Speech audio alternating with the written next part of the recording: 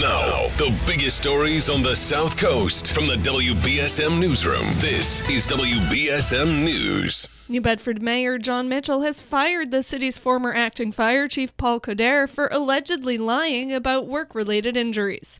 The mayor's office released a statement yesterday evening announcing Coderre's immediate termination for, quote, dishonesty in connection with filing for and receiving more than $200,000 in injured on-duty benefits. While serving as acting fire chief in 2019, Coderre claimed several work-related injuries, landing him on injury leave in August 2020. Since then, he's remained out of work, receiving full pay, but he's been fired after an investigation and surveillance video by the city's personnel office allegedly showing Coderre performing tasks like unloading a heavy barbecue grill on his own. Visit WBSM.com for more, including videos. A New Bedford man with an extensive arrest history, according to police, has been arrested after he led officers on a short chase in a stolen car early yesterday morning. 36-year-old Dennis Rose was found in a red Toyota that had been reported stolen on Christmas Day. Police said officers responded to Penniman Street and Summer Street just before 5 a.m. Tuesday for a report of a man trying to break into cars. When the officers tried to talk to Rose, he fled, nearly hitting one officer, according to police. He ended up crashing into a passing car on County Street. It's unclear if the occupants of the car were injured in the crash. After a short foot chase to Clark Street, Rose was arrested and charged with multiple motor vehicle violations, as well as assault with a dangerous weapon, larceny of a motor vehicle, resisting arrest, trespassing, leaving the scene of property damage, and carrying certain weapons. He was also wanted on an outstanding arrest warrant.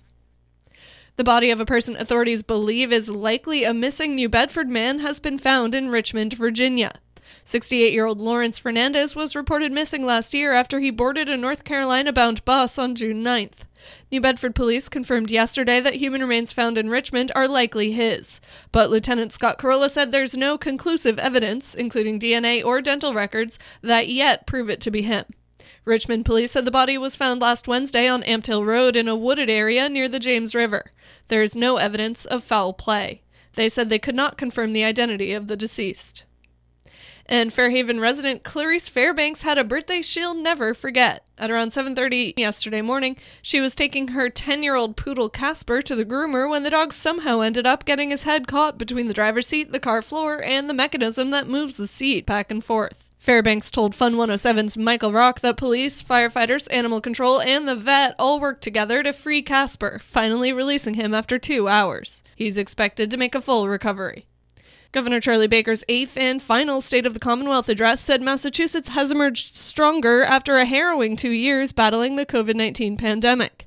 The Republican ticked off a few priorities for his last year in office. They include a series of tax breaks, closing what he described as loopholes threatening public safety, and the state's ongoing push to switch to a renewable energy future. Baker said another priority is mental health, which has worsened during the pandemic.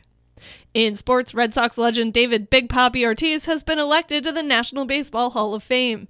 The Celtics destroyed the Sacramento Kings 128-75 in Boston, and the Bruins are in Denver tonight to face the Colorado Avalanche.